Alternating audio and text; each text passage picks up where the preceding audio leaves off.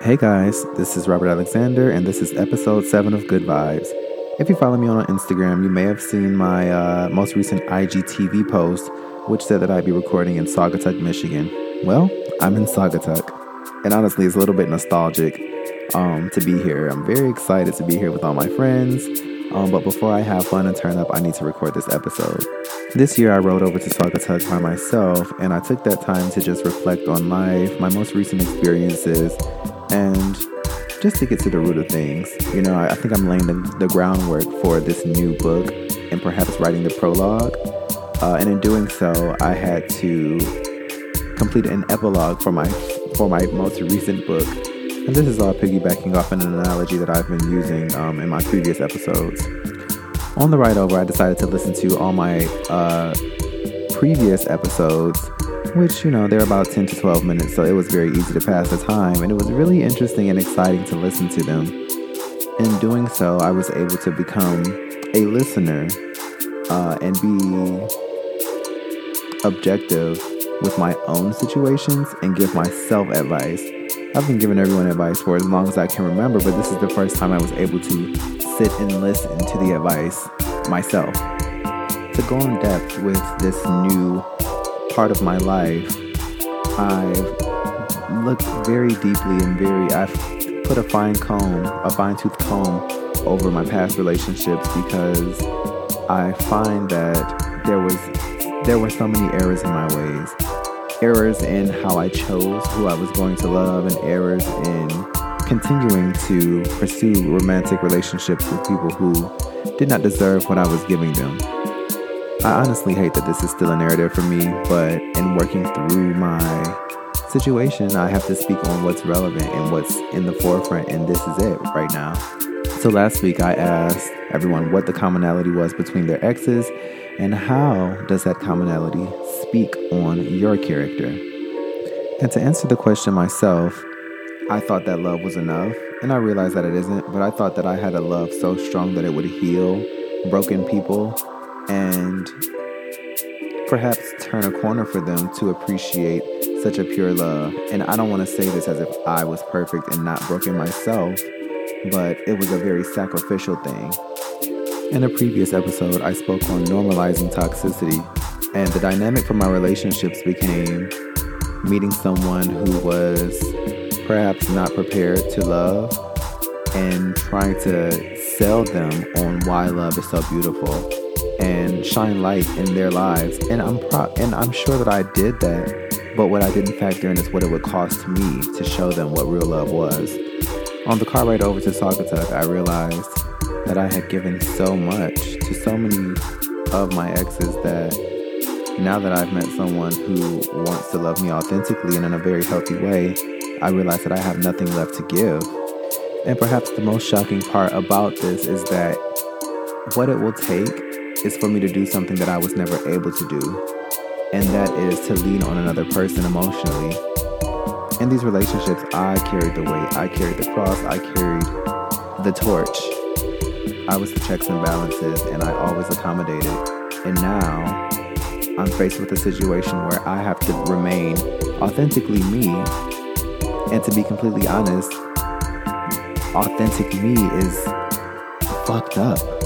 I'm hurt, I'm damaged, I'm raggedy, and all my cards are on the table. And that means that I have to be a level of vulnerability that I have never been in my entire life.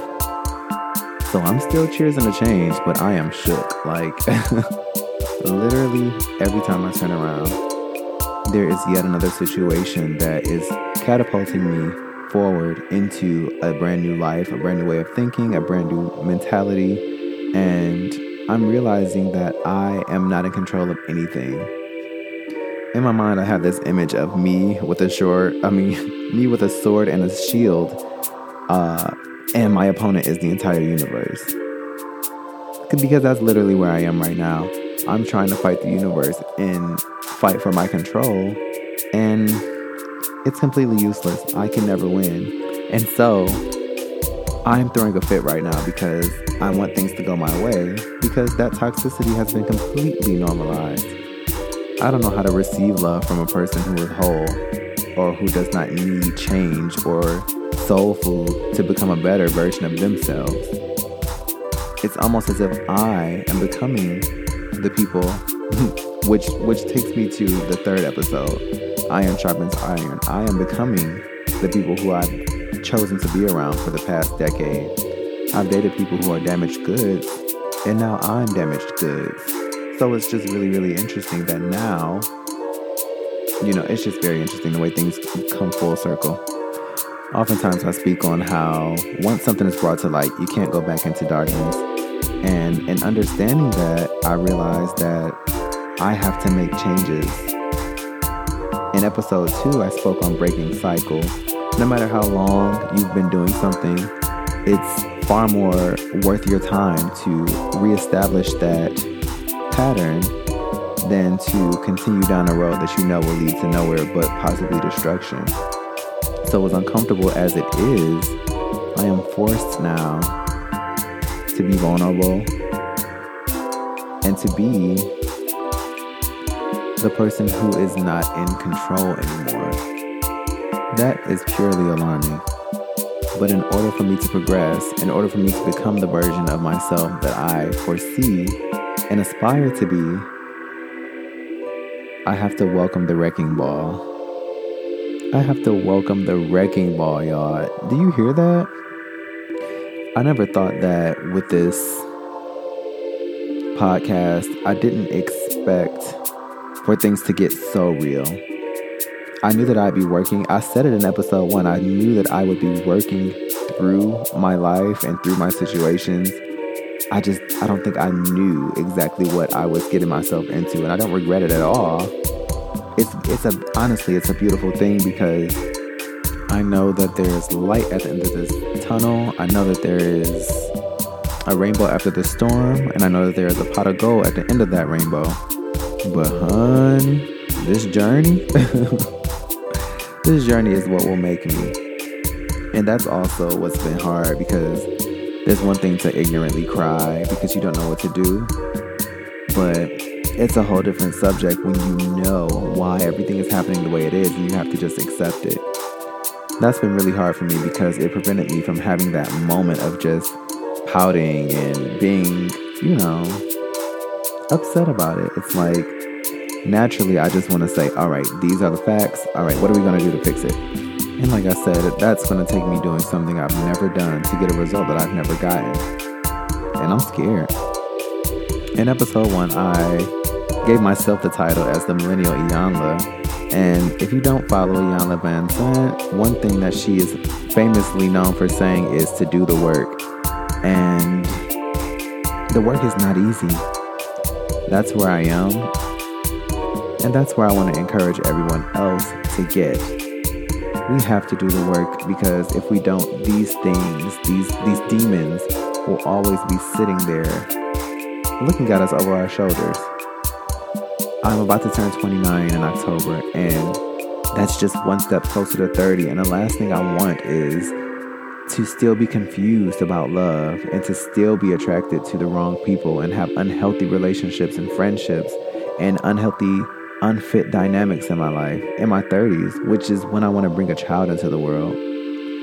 Jennifer Lewis, who is like an aunt to me in my head, on her Breakfast Club interview, she said, I put it all in a book so that way you can't put nothing on me.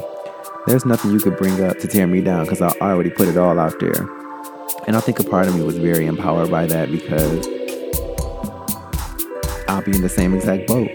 I just want to put it out there so that then there's nothing in my way. Not to say that there won't be more, but more than anything, I just believe in living in my truth, standing in my truth, acknowledging and accepting my truth, so that when the time comes, I am able to change my truth and move forward and grow and progress again and again. There will be absolutely no purpose in allegorically ending one book and beginning another one just to talk about the same exact things. So right now, this is the prologue to a brand new book. The setup and reestablishing of a stronger foundation. I want to be completely human and vulnerable and discerning of who I give my love to, of who I choose to be friends with, of how much energy I'm willing to sacrifice to people. And most importantly, putting myself first. Before, I felt guilty because I didn't know who I was. But now that I know who I am and that I am not a selfish person, I am fully accepting of being self-full, which is another quote by Iyanla Vanzant. She says, "My cup runneth over. What is in the cup is for me, and what comes out of that is for everyone else." And I vow to adopt that for the rest of my life. I've costed myself so much heartache and so many tears for people who are absolutely unworthy.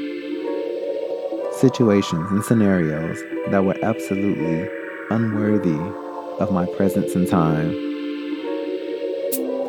In episode 3, I said that the truth would set me free. Well, this is my truth. Let's see what happens. That's it. Bye.